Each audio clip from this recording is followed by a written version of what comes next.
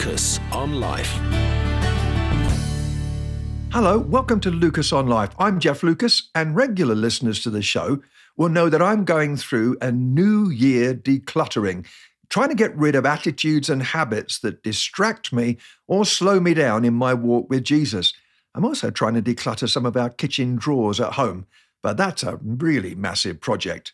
Last week, I talked about getting rid of bitterness and walking in forgiveness. And tonight, I want to talk about an approach to life that can damage our faith, sour our relationships, and spoil our joy. I'm talking about cynicism. When I became a Christian, faith and church was entirely new to me, and I was a bright-eyed, bushy-tailed convert. Not sure where we get that bright-eyed, bushy-tailed phrase. I have no clue what it means. But like for us all, the years that have passed have brought some dashed hopes, some disappointing episodes, and yes, some bruises from other Christians. And the danger is that cynicism can creep into our lives. You know you're cynical when someone says how much they love and enjoy their local church, and you think, yeah, right, just stick around for a while like I have, and you'll soon find out what those other Christians are really like. Or perhaps a friend tells you that God has answered a prayer, and you nod, smile, and then just think it's probably all down to coincidence. I want to be a realist, but I don't want toxic cynicism to spoil my soul. So stay tuned. Let's dig into this together. Here's For King and Country. We're reflecting about the curse of cynicism. We rightly fear it, this cancer of cynicism that so readily strikes the hopeful. The cynical heart is freezer cold, unable to be warmed by the God who really does come and work among his people. Cynicism takes the tender-hearted worshipper and turns them into an arms-folded spectator, a scowling analyst with a stopwatch and a clipboard under their arm, and a bless me if you dare expression on the face. If you question the power of cynicism, consider the Pharisees, who could watch and smell a fetid Lazarus as he staggered out of that stinking tomb. But then they rushed off to plot the death of the Jesus who presided over that resurrection. They saw with their eyes, but cynicism blinded their hearts even to that starkest of miracles. Cynicism doesn't melt when the flames of revival ignite. On the contrary, it hardens in the heat. When God comes and does something, the Pharisees get more Pharisaic and the hopeful become more hopeful. Just check the gospel accounts. The cynic may smile a smug grin and feel that he or she is more mature than the rest of us naive simpletons, but they're in the grip of a disease and a delusion. There's only one cure for cynicism. We just need to repent of it. It's unbelief by another name. But then simplest, thoughtless naivety is also waiting for us at the other extreme. Unquestioning, we just take on board every prophetic word, regardless of content or spirit. Someone comes along with a new revelation, they share it, and despite feeling an urgent sense of disquiet, we bury our concerns, not wanting to be perceived as critical or out of the flow. This silent pressure to conform can be very intense in an atmosphere of spiritual enthusiasm. It's like being carried along by a huge football crowd. Your shoulders are pinned tight, your feet lifted off the ground, a hapless passenger of the consensus. We feel guilty for even considering the possibility that something might be wrong.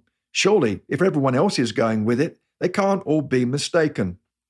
It's a most extreme example, but the fact is that everybody was wrong the day they drank orange squash laced with cyanide at the infamous Jonestown. But a similar power of peer group pressure can bid us to silence our questions and our concerns. We don't want to line up with the critical people who rush to the publishers anytime God shows up, and we certainly don't like the Judas the traitor, Thomas the doubter feeling that rises up when we ask awkward questions. So we stay silent and worry quietly. So, is there a pathway between these two extremes, a so-called healthy skepticism? I believe that there is, and there's a biblical demand that we walk on that middle ground between cynicism and just naivety. As Paul wrote to his friends at Thessalonica, we are to test everything, hold on to the good. You read about it in 1 Thessalonians 5:21. This command comes immediately on the heels of Paul's warning that we should not put out the Spirit's fire or treat prophecies with contempt. So this testing is not seen as a negative, doubting response to the work of God, but rather as a positive duty for those who would feel the heat of Holy Spirit flames and hear God's voice through the prophets. We create an environment where this testing can take place when we encourage people in our churches to ask questions, even difficult questions at times, in order to find clarity and authenticity. Whenever God moves, question marks are scattered all over the place. We also need to guard our attitude with our questions. Paul Reed says that churches are hindered by people who have an opinion about everything and a heart for nothing. What's the motive and the starting point for our questions? Do we inquire out of a desire to prove the badness of something, or rather its goodness? Coming back to cynicism, it also flourishes when our expectations are unrealistic, a common problem among idealists like us. We all have unspoken expectations about the way things should be, and rightly so, but we can forget that those we walk with are flawed human beings just like us. If you've been in a church for more than 6 months, and nothing about it and nobody in it has ever irritated you, then you're probably clinically dead. We do need to adjust our hopes into line with a realistic understanding of the frailty of the human nature. So, in wrapping this up, let's not be cynical, let's not be naive, but rather navigate life unafraid of questions and perhaps with healthy skepticism that brings us time and time again back to Scripture. If we are going to avoid cynicism, surely, as I mentioned earlier, we need to adjust our expectations. Call me sad if you like, but I used to be a big fan of that television series, The Darling Buds of May. Do you remember that? I'm not sure why I loved it so much. Was it the warm, winsome portrayal of balmy English days with sunshine on your back and lashings of cream on everything? Or even the more glorious vision of Catherine Zeta-Jones as the quintessential English Rose? Perhaps it was the sight of Pop Larkin, played by David Jason, and his gathered family ending every day happily and relaxed as they surveyed the scene and declared it to be perfect, as Pop Larkin described it. Larkin speak. The idea of perfect is rather appealing. And so I decided that my recent trip to the Caribbean was going to be the most perfect time. I've been invited to speak to a church that was located on an exotic, sun-drenched island. So I prayed about the invitation extensively, 2.3 seconds flat, and felt that the Lord was indeed asking me to respond to this difficult missional task. My wife, Kay, and I decided that we would combine this trip with some holiday time. This was going to be absolutely wonderful. Bliss indeed. Perfect. And it was. The people in the church were delightfully warm and welcoming, and the island was, to coin the phrase, absolutely fabulous. Almost. Not quite. It all started to go wrong the very first evening. Overwhelmed by the gorgeous sunset and delighted that our accommodation was actually on the beach, Kay and I decided to do the romantic thing and sit on the waterfront to watch the sun put his hat on for the day. I smiled at her as she perched uncomfortably on a rock. I stretched out on the beautiful white sand, unaware that at dusk, millions of tiny sand fleas, mostly invisible to the naked eye, appear to look for supper. The fleas lined up, dutifully said grace, and then started munching on my legs. I was completely unaware of their snacking. The next morning, I was covered with bites and my legs were swollen. Kay smiled at me as I dabbed them with ointment. Not quite so perfect. We decided to go on a submarine ride, which, since we didn't drown, we thought went rather well. But during the course of the ride, we learned all about the source of the gorgeous white sand on the impossibly beautiful beaches. A marine biologist advised us that the parrotfish bumps up against coral. They do it continuously, apparently. It's a hobby. They ingest the tiny coral particles and then excrete the remains as sand.